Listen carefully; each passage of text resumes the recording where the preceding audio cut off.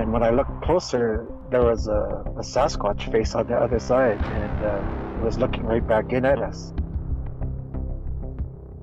Staring back at me is a silhouette of a very, very giant monkey. An intriguing discovery is being investigated in a community east of Seattle. Someone came across a lengthy trail of extremely large footprints. They are up there. Welcome, everyone. You've tuned into the Nicola Valley Bigfoot Podcast, a place where your encounters are told. To share your encounter and to be on the show, email me at nicolavalley.bigfoot@gmail.com. Now, sit back and enjoy the show.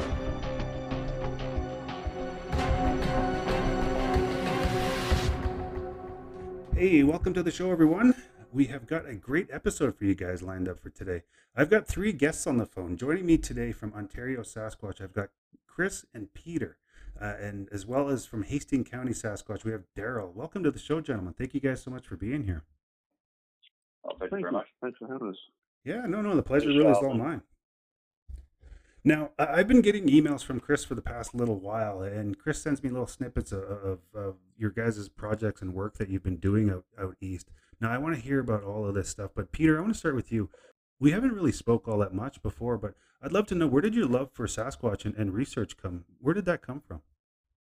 I've always been out in the wilds, and I saw things that didn't look quite right, and then I started hearing rumors of Sasquatch, and I'd always thought it was a mythical creature from the Pacific Northwest, but then I started hearing reports of Sasquatch in Ontario, so of course it got my attention, and sure enough, we started finding them, but not during the day, in the middle of the night. We were getting wood knocks and eye shine and things like that. So it all led from there, and then more and more reports came in, and it kind of snowballed. So now we have, I think in Ontario, we have something like 1,100 members all over Ontario. And we have a very active location at the moment, and we joined up with Hastings Sasquatch to try and investigate it. And we were lucky enough to get some infrared images on last September. And we kind of thought, well, if we had a drone with infrared in it, we'd really get some results. So that's where we're at right now. Yeah, it's always exciting when you have when you find an active zone. You know what I mean? Like I know there's an active zone near where I live, and you know it's kind of unknown, but you know it's very exciting that you have kind of a secret that you can rely on to get some activity in the night, right? Yeah, well, I always thought that the action was out west there, but I was really surprised to find it in Ontario. And then when we spent the winter on Vancouver Island and we had to talk with John Vindernagel, he had moved from Ontario 40 years ago because we thought everything was out west. And Ontario got just a huge population of Sasquatch here. Yeah, absolutely. But you got to think too, right? I mean, the northern part of Ontario is much like British Columbia. It's probably very desolated. Am I right? Like I'm not sure about the population. I've never been that far east. Is it more forest than people there in the northern part? Southern Ontario has 1,800 people per square kilometer, or something ridiculous. And in northern Ontario, which actually is 87% of the Ontario province, we have 0.9 people per square kilometer. So very sparsely populated. Wow. Yes. Yeah. Well, that has the ingredients for a nice little Sasquatch area. How about you, Daryl? Where did your love for research come from, and where did your love for Sasquatch come from? I remember seeing the In Search of episode, probably a replay in the early 80s. Always was kind of fascinated with that sort of thing, paranormal. It actually kind of scared me. So I grew up in the country, north of Belleville, Ontario, in Hastings County, of course.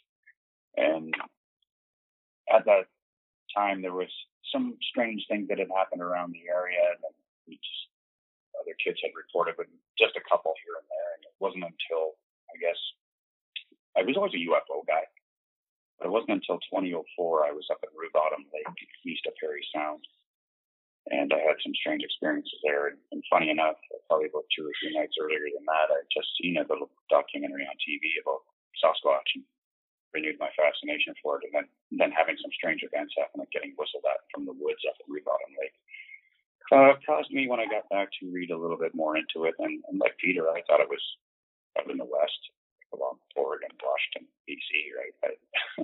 I didn't think it was in Ontario. And that's when I started to really research from there, read as much as I could online. Now we go out with our groups, so getting a little further into it, and it's really fascinating, having a good time. Yeah, tell me a little bit about your group. How did you get that started?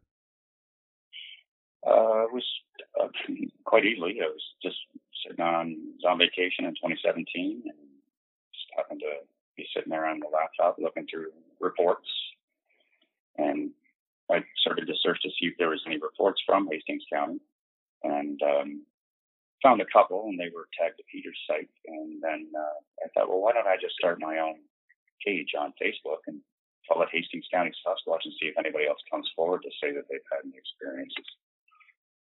So, and at the same time, I want to say, Chris called me up and he said, "Hey, is this page still active?" And we said, "I said, of course." And well, we've been working together ever since. It's very satisfying when you see the kind of the reports and the people that follow your group as it builds up quite quickly. There's a fascination with Sasquatch. Even if people won't admit it, they'll quietly watch from the sidelines. Is that what you found as well? Like, I know that's what happened with my own group.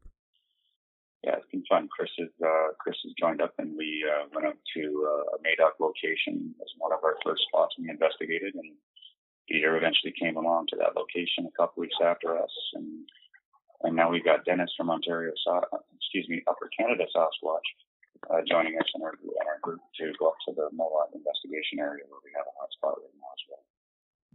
Yeah, and for the listeners, Dennis couldn't make it today onto the interview, but we're going to cover a lot of the work that the three of these groups combined have done. Chris, how about yourself? Where did this fascination with Sasquatch come from for you? Well, Sheldon, I was on your show there, I don't know, probably a couple of years ago, I guess. That's when I sort of gave you guys an update then. But I think nothing else runs as fast as them. I think that was the title of the show. But since that time, yeah, I've had a number of other run-ins with them too, both with Daryl and a couple other locations here. Got hit with infrasound. I had two visual daytime sightings, both up in the Temagami area. Yeah, we caught them on both on infrared and night vision cameras up in the Madoc location with Daryl on that one investigation. It's a pretty good eye shot. Yeah. So, yeah, they're definitely out there. So I didn't think I would be getting into it this hard, but here I am. I know that feeling. I really didn't think that I'd be sitting in the position I'm in now when it comes to anything to do with Sasquatch. I just wanted to learn a little bit more, and here I am now. So I totally understand. Well, we're going to get right into this now, gentlemen. I would like to start with Peter, if I may. Tell us about this project you guys got going on, because it's very, very exciting, and I'm glad that you guys have included sort of included me in the process of it. So, could you please explain to us, like, what's going on with these three groups that you've merged together? What the project is? Okay. After we got the infrared video, which Chris actually recorded, and we got the idea that if we had some infrared in the sky, that would be really good. So we did some research on it, and they're kind of expensive. So we thought, well, we need some help. But we're really confident in the imagery that we've seen so far that this is the way to do. They're using these drones for search and rescue and other things like that. Yeah, we're trying to get 3 drones so we can cover all of the area of Ontario that we do cover. And You Chris, can start with one for sure. We'll definitely work with him. We'll start there, but the goal is 3. Yeah, ultimately, Ontario's 1.5 times the size of the state of Texas. So,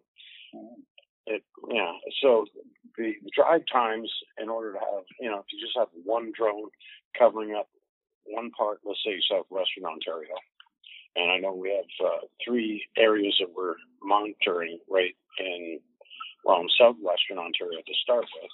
But I know we have 2 other locations in Hastings County that we need to monitor, and there's probably at least 5 or 6 locations up in the northeast of North Bay area. So it only makes sense to have at least 3, thermal drone assets available.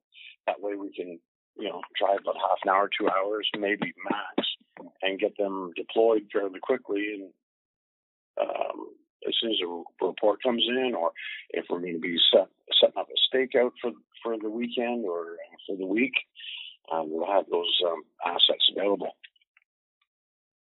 What I'm liking about the idea is that this will be, 200 or 300 feet in the air. It'll be less intrusive than we're doing right now, where we're trying to get close to them, so we can observe them without disturbing them. That's the hope. And the good thing about it too is we could be split up. We can have one investigation team in one location, and we can have a mobile unit that's involved with the drone. And as soon as we get the text or phone call or a call on the walkie-talkie that, hey, they're here, they just bust down a tree, such and such, we can easily deploy a drone and fly it out to the ground crews out there and just pull Overwatch over top of them. And it wouldn't take too long, because these things have a range of about 15 kilometers anyway. So. now, Chris, you mentioned earlier that you've captured some very interesting infrared footage. Now, is that why you chose the area? Well, let's back up one second here. Tell me about this footage that you have and what's on it. Yeah, the footage that we caught were both on night vision cameras, digital night vision cameras, which basically is just a black and white images. Very good cameras. And also the other camera that we captured, the forward-looking infrared, the FLIR camera. So we have 2 different videos there. One was on night vision, the other one was on forward-looking infrared. So basically, we're on a stakeout, we're on watch, all the lights were turned out completely. I wasn't even sitting by the fire, but I was basically in a ground blind on the side of a carport, and I could see somebody walking through the forest like with a flashlight. And it took me aback for a second. We're in the middle of nowhere. There should be some guy walking through the forest with a flashlight. And then it dawned on me, well, that isn't somebody walking through the forest with a flashlight. It is the Sasquatch with its eye glow, basically like a bioluminescence, I guess, if you would call it that. And you can see him coming right through the trees and took a position up probably about anywhere from 100, 110 feet, perhaps. 110 feet, possibly. That's how close he got. And then I was trying to get him in closer and trying to zoom in with the night vision camera, and it wasn't too effective. I was getting the eye glow, no problem, but there's enough vegetation in front blocking the image that I sort of moved positions just very slightly and used the FLIR. And that's, I can catch something sort of leaning back and forth behind a tree. And just to let you guys know, it was like pouring down rain. So half the people are in the covered section of the cabin, and I was on this one side of the covered carport. And there's nobody else walking out there. And so I was trying to monitor this one being that's sort of swaying back and forth behind a tree. And we had a secondary figure come walking right in front of that figure, probably about probably 75 feet away from where I was sitting. And it was kind of interesting. We were just up there 3-4 weeks ago, and Peter brought some surveying equipment so we can establish what height that eyeball was. And Peter, I'll let you tell us what the finding was. We set up the optical level exactly as Chris was holding his IR cam, and then we measured the height, which was about 75, 80 feet away, and we measured the height of the eye at 9 foot 1 inch. Wow. And then we have to add, 6 inches for the peak of the head on a Sasquatch, which would make it about 9.5 foot Sasquatch. This is consistent with the 16-inch prints that were found during the winter in the snow. And the 16-inch prints joined a set of 22-inch prints. So we think we've got the male and female there. 16-inch with a female and a 22-inch footprint with a male, which will put him up in 10 to 12 foot, at least 10 feet tall anyway.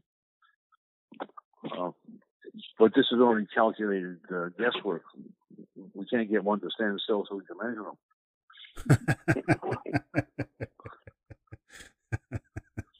But anyway, with all the evidence here, it looks like we have a male, a female, and a juvenile in a family group, and there may be others. Well, let's hold on. Let's back up just 1 second here. You're out in the woods here, and this Sasquatch approaches your camp. What do you think it was doing? Was it just checking you out? Was it curious? If you could speculate just for a second, just to let me know what you thought it was doing there. They're curious. They're curious. The first thing we do is no white lights. Don't shine any white lights. They don't like that at all. But if you're sitting around a campfire cooking hot dogs, they're curious. They're coming to see what's going on, but they don't want to be seen. Yeah. Yeah, unfortunately, I believe that is their downfall, is their curiosity. They'll come in and check you out, and that's one of the weaknesses that I think as investigators we're trying to take advantage of. And of course, their juveniles are mischievous, just like our teenagers are. What was it, like 2 o'clock in the morning when they started tossing pebbles at the roof and landing near us? They're not throwing rocks at us. They're just taunting us, if you like, with small pebbles. Yeah. Yeah. And then they eventually broke the tree down not too far away from our position, too. Which we got on recording, and that was quite interesting to hear again. Yeah. Yeah, that's very curious. Are they telling us that, okay, we're here, or it's not a warning. They've never tried to warn us off. No, they never growled at us. So they're just letting us know they can push trees over, I guess. And Daryl, is this an area that you guys frequent like quite often? I mean, do you think that these Sasquatches have become accustomed to your presence? And I'll let Daryl answer this one if we could. Well, I've only been up there the once out of the 2 trips, which was 3 weeks ago. I wouldn't say they're scared off by the presence because the landowner has been there and seen them for years. He's a hunter at that location there, and he's seen the trails like that. I'm sure he's had others over to visit, and well, in fact, he was telling us a story about how they were playing cards at the table, and one was bold enough to come and actually duck down under the eave and look through the window where his son could see the eyes. So yeah, I don't think that they're deterred by us coming up there. They may keep their distance the larger the group. I think that I don't think that's the case with them at all, being scared away by us. Probably more human TV to watch. The landowner first contacted me in 2019 when he found snow prints that were a 5 foot step on a snow print, and the snow print was like 15, 16 inches long. That was our first indication. And then when we interviewed him, we found out that he's had on and off encounters for years. And of course, then we went up and we all met him and sat around the campfire, and that's when we started hearing all the other stories of him the Sasquatch peeking under the eave, as Daryl just said. When his son was laying in bed, he could see him. He could see he was bending over a little bit. And so we measured the eave, and the eave was 9'4". So he had to be taller than that, and he had to lean down to look under it. So yeah, this is ongoing. The Sasquatch aren't around during hunting season. Obviously, they know what guns are, but they're there whenever the landowner is there. Huh. Very interesting. Very interesting. How often are you guys getting to this area? Like, is it once a week, or how often? Whenever you can, type of thing. Well, this particular report, no, we just do it a couple of times a year. But, there's so many reports. We're usually out once a week somewhere. And is it always just the three of you, or I'm sorry, the four of you, and then maybe bring some other people on board, or do you just keep it as a close knit type of a grouping? I think the last time we had about 8 people all together there, 8 investigators. Yeah, that's right. Wow. No, I'm up in North Bay in Northern Ontario, and Daryl and Chris are down south, so we all have our own local groups. I'm usually out with 3 or 4 people up here in the north. Well, we've got about 50 investigators in the field. Wow. Okay. I'm starting to understand here how this whole thing, the dynamics, is starting to play out here. Now, let's get into this project that you guys are trying to get funded for. Now, you've started a GoFundMe, and you're looking to buy some thermal drones. Now, what are you hoping to accomplish with these drones? And I mean, like, obviously you want to get some footage of these Sasquatch, but I mean, is it for your own personal satisfaction, or you want to prove the existence of Sasquatch?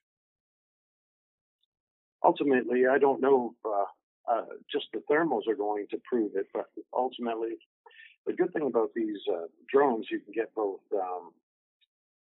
thermal images and also visual light spectrum video on it, and you can film it side by side, so nobody can really say that this is hoax, this is fake, this guy in a monkey suit, because the heat, the heat signature will not be the same if you're in a suit. And ultimately, the whole idea behind it was to catch them on the thermal, ultimately help understand the research and just follow up and see where they're at, where they habituate, where they're going. Because ultimately, these drones, the particular drone we're after is the DJI M30T. Now, this isn't a toy or anything like that. The thermal cameras can detect heat signatures and it depends on a variety of features, such as the size of the object, the temperature difference between the object and the surroundings. The cameras that are involved in this, you need a powerful drone to carry it, because it's a pretty high payload that these thermal cameras are. So basically, a toy drone will not have the processing power or the lift in order to launch these cameras up in the sky. So that's why we have to go to the professional series. And unfortunately, they cost around the same price as a compact car, like around $15,000, believe it or not. And the only way we could probably do that is to maybe do a crowdfunding through GoFundMe. All we can do is ask. Absolutely. And you never know. Yeah. And if we catch anything on the cameras, by all means, we're definitely going to share it, especially with our sponsors. We'd certainly share, any of the footage that we captured with our sponsors. Anybody that contributes to the program, obviously, would have a link of some sort that we'll certainly sell. Yeah. Certainly have access to anybody that contributes something. With an incentive for contributing. Oh, I get to see some of that. And then some people might argue, get rid of the toy drone. I said, well, no, not really, because these thermal images you will require a good resolution camera, and these cameras have a 640 by 520 pixel screen on those thermals. And, dual sensors, you have visual light and also thermal. So you can basically compare the footage. And what's the time frame that you're looking at on this? Is there no time limit on this? This is going to be a lifetime passion project, or is it something that you want to accomplish in the next year or a year or two, or how does that look? Wouldn't say there's no time limit on it. Yeah, it would be nice to get it done by the fall tomorrow. Yeah, or next week would be great. But ultimately, I know it's going to be a long-term thing, and I think we have to promote this project. And so, henceforth, we're here on your program listening. We're talking to some of your great listeners here that might want to check us out on GoFundMe, and perhaps maybe throw a couple bucks our way. It doesn't have to be anything huge; just $2 might do it. And for the listeners, I'll include a link in the podcast description where you can go and check out their GoFundMe and possibly donate and check out all the perks that they're offering for you guys. You guys are really taking Sasquatch research seriously. I'm actually I have much respect for you guys for that. I mean, it's one thing to go out into the woods and do some tree knocks and some fake howls and maybe confuse a Sasquatch for a minute or two, but you guys are really taking this to the next level. I mean, where did the idea of using thermal drones come from? Let's start with you, Peter. Well, it was the infrared footage that Chris recorded last September that really kicked the drone idea off. That we knew that we had three Sasquatch watching us. We had three sets of eye sign. And then when the juvenile went through and he got that, I thought, well, if we had a drone in the sky, we could have got them all in the one frame watching us. And of course, we can get further away so that we're not disturbing them, and I really want to. Why are they there watching us? Are they curious? They're no danger to us, so they have to be curious. Is this a family group? We really just want to get a more understanding of the creature. And you must be scouting out the areas that you're looking at. I mean, I do realize that there's different areas that you all three groups belong to, but you must scout out your individual area that you're going to use these drones on. Now, Daryl, have you gone out and have you kind of researched the area, what flight path you're going to take and all that stuff? I mean, how far into this flight are you going to go? Well, as far as we can, I would love to use it up in the Madoc location, our hotspot up in Madoc, Ontario. I'd like to fly it over there. As far as setting a flight path, I guess I would do that at the time, but there's a spot in Thurlow Township as well that I'd like to fly the drone over, and I had my own personal experience there in 06 and then again in 2013. Yeah, I would just put a pattern out like down and back and then just cover the area and stop if there's anything curious if we're watching live. And the good thing about it is there's mapping software, so you can basically have waypoints. You have it all it'll fly your mapping pattern if you need be. Yeah, and that's kind of the reason I was asking too, is that modern, these technological modern drones, you can basically lay out a path for them on using GPS, and it'll follow that until the battery's dead or whatever else, and then is that what's going to happen? Like you're gonna head out one night, send a drone up, and hope for the best? Well, that's the thing. When you're first of all, tell you the truth, you can't really just go out and looking for a needle in the haystack. Basically, we have to go to locations we know that are very active, and we rely on the witnesses on that. And that's generally where we set up our camp and our investigation areas. And then from there, even if we have one drone or a secondary drone, even if we just use the one drone, we'll have secondary batteries available from the spare drone that's on hand. And the good thing about it, we can, if one drone runs out of, juice on the batteries, we can hot swap the batteries without shutting off the drone, send it back in the air, and it'll continue on its surveillance program or its mapping mission or whatever surveillance you're doing. Who's going to fly it? Have you guys argued about that? Well, we're always looking for qualified drone pilots, you have to have your basic qualifications, obviously. Your basic Transport Canada drone license. So obviously there's a few of us that are going to have to we're going to have to get that test done, so we're compliant with the tax grabbers. Yeah, I guess it's kind of a danger to let people fly these essentially mini airplanes and fly them anywhere and let them just go, right? So yeah, it's more or less just to make sure that you know the rules, what you're ceiling, and what you're allowed to operate as far as altitude goes, and stay out of the airport. Rules and regulations. Yeah, you don't fly in an airport like like police do and crash it into a Cessna, like the police did. Funny story about that, but anyway. I think we all heard that one. Okay. Yeah. We're quite familiar. Yeah, even out here.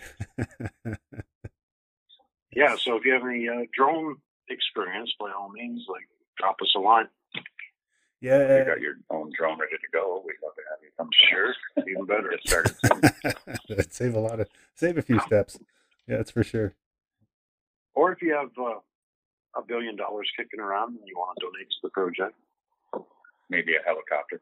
I know Elon Musk probably listens to this program, I believe. Doesn't he, Shelton? Yeah. Well, I did make quite the noise with the conference that I held a couple of weeks ago, but I don't think it reached his desk. I'm not too sure about that one. How is Sasquatching? Okay, let's let go of the project for just a moment here. How is Sasquatching in Ontario, by the way? It's you guys mentioned that you figured early on that all Sasquatch sightings and all that sort of thing were out west where I am, but it's quite well known that much of North America has these beings in there. So how is it going on in Ontario? Is there many reports happening out that way? We're always getting these reports coming in all the time. I think Peter has the biggest probably following there. I think you get a heck of a lot of reports coming in, right, Peter? Yeah, we don't get as many reports lately as we did in the past years. I think COVID might have had something to do with that. People just aren't getting out there anymore, and the campgrounds were shut down. But now we're getting maybe 2 reports a month, whereas before COVID we were getting maybe 1 a week, 2 a week. So yeah, they're coming in fairly consistent, but not as many as before. And as for Hastings County, I don't get a lot of reports out of there. We got, Chris is giving me a signal here, but we got 1 per month. Yeah, about 2 a month, I guess. It's usually in comments that comes forward or private message. Yeah, it's just a sighting. It's not something they felt threatened or anything like that. Seeing them screaming in the woods, the wood knock, stuff like that. They don't expect it to be some big thing for them to report, so they just say, "Oh, this kind of happened to me" in the comments, and I'll contact them, follow up. But usually, that's just it to their story. There's not a lot. Just I saw it in a valley as I was driving down the road. And I don't know. We have Dennis from Upper Canada Sasquatch. We don't know exactly. He's not here today to join in on the call, but he does a lot of investigations out southwestern Ontario, London Way, St. Thomas, and further north, in all places in between from here to Niagara. So, do you guys ever go anywhere else? Like Quebec or Manitoba, for that matter, I guess, or is it just kind of strictly sticking to your area? No, I think it keeps us busy here in Ontario. Yeah. I suppose if somebody wanted us to come up to Quebec and we're willing to pay the fare or anywhere else, we'd go and investigate it. So, yeah, we tend to have a good time together in this group. But, yeah. I like Alberta.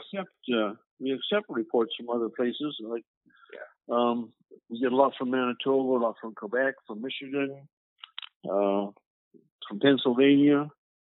We have a lot of members from Pennsylvania. That's the most concentrated area in North America for Sasquatch, just south of Pittsburgh.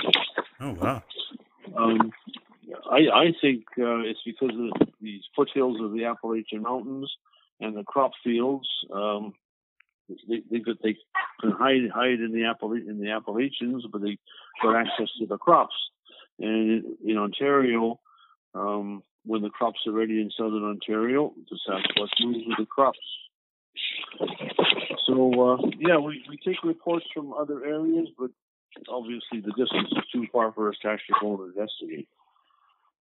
Yeah, definitely understandable. Yeah, I get emails as myself, once or twice a week from people that are just random from anywhere. I had a guy from Texas email me, and he didn't want to come on my show. He just he just wanted to tell me about his encounter, and he had no interest in sharing it on a podcast for him. But yeah, it's just those random encounters that happen that they just want to share it with somebody. So I guess that's how they do it. But gentlemen, you guys have a very interesting project happening here, and I'm excited for you. Now, if you go to GoFundMe.com and you type in Project Overwatch, is that correct? Yep, absolutely. We can include the link with you as well. We can email you the link. And once again, for the listeners, I will include the link in the podcast description if you want to go check it out and maybe support these guys. And it sounds like they really got some cool things. Is there there are perks, obviously? Perks, yeah, definitely. Anybody that donates will probably get access to some of the footage we'll obtain through drone footage. I might add that you can go on YouTube and look up Hastings County Sasquatch. We usually put updates from time to time. Usually it's a monthly podcast, and we're going to be putting up another follow-up report from our mode investigation. We're going to be going up there again in another 2 weeks to carry on the investigation and set up some night surveillance again. And certainly like and subscribe and check us out, and you'll get the next story as soon as it pops up. Excellent. So youtube.com, and you just search Hastings County Sasquatch, and that's where you'll find Daryl's stuff. And Chris, how about you? Where can people find you? Well, I'm sort of with both groups. I'm with Ontario Sasquatch and also Upper Canada Sasquatch and also Eastern County Sasquatch. So I'm with all three groups. I lend my time with all three groups here. So okay. And Peter, obviously you're Ontario Sasquatch, but in the Facebook group, so facebook.com/Ontario Sasquatch.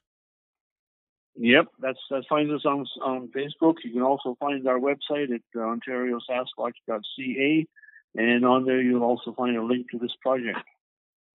Awesome. Well, gentlemen, thank you guys so much for taking the time to come on the show today. I do appreciate it. And you guys have to let me know how this works out and any updates that you might have. We'll definitely stay in touch.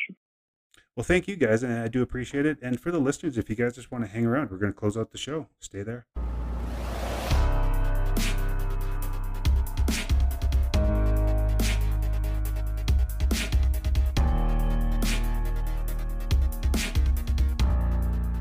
Hey, and we're back, everyone. We are back to pull a pin on this one, but of course we can't do that until we give our guests a huge thank you. Chris and Peter from Ontario Sasquatch, thank you so much. And of course, Daryl from Hastings County Sasquatch.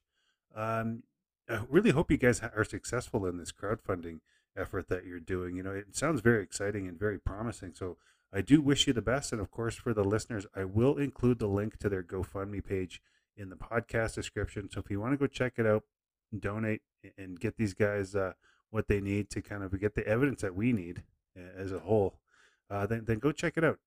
GoFundMe.com, and then type search Project Overwatch, and it shows up there. But like I said, I included the link in the description below, so check it out. Well, I think that's about going to do it for this week. And you know what? I lied. I'm looking at my desk, and I have some papers that need to be read. So, I guess let's start with the bad news. We're going to take a couple of weeks off from the podcast. I'm very busy. I have two daughters graduating. One graduating high school, which, wow, I can't believe where does time go? I'm just baffled by how quickly time seems to speed up as you try to enjoy the little things. But yeah, anyway, so my youngest daughter is graduating high school. So congratulations, sweetie. I'm very, very proud of you. And my oldest daughter, Victoria, she's graduating from an office administration course, and I am so proud of her. It takes a lot of guts and courage to go back to school, especially, in your mid 20s, and she's an amazing mother. She's given me two beautiful grandchildren, and wow, baby, I'm super, super proud of you. Um, for the listeners, I have nicknames for all my kids. So don't think I'm being weird. But yeah, so anyway, I'm going to be quite busy for the next little while with, family stuff and such. So please forgive me. I will be back, though. I promise you that. And one more thing before we go. My buddy Tyler from the New Brunswick Bigfoot Organization is hosting a conference. That is very exciting because I believe it's the first of its kind over there. And so I know the feeling, buddy. But he is hosting a conference on July 8th in a town called Sackville, New Brunswick. Now that's way over there in the Maritimes. And like I told you guys earlier, I'm pretty busy this month and for the next little while. So I'm not going to be able to attend. But if you are on the east coast of the country, I would encourage you to go. Go check this out. I mean, it's always fun to get together with other Bigfoot lovers and just talk about the subject. But Tyler's got some things going on. He's going to be speaking himself, and he's going to be sharing some encounters and podcasts that kind of relate to the whole maritime area. That's kind of exciting. And then he's going to have some vendor tables, free pictures with Sasquatch. I hope they're not blurry. But he's got like some activities for kids going on. He's got a barbecue that's going to be, fairly priced.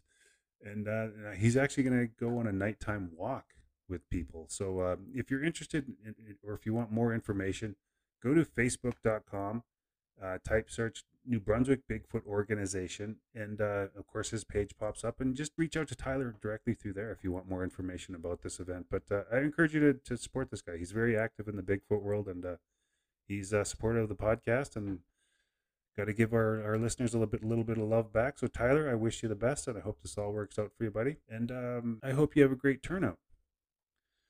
Okay, so I think that's going to wrap this one up, guys. We're going to get out of here shortly, but of course, before we go, if you've had an encounter and you'd like to be on the show, email me at nicolavalley.bigfoot@gmail.com. That's NICOLA, nicolavalley.bigfoot@gmail.com.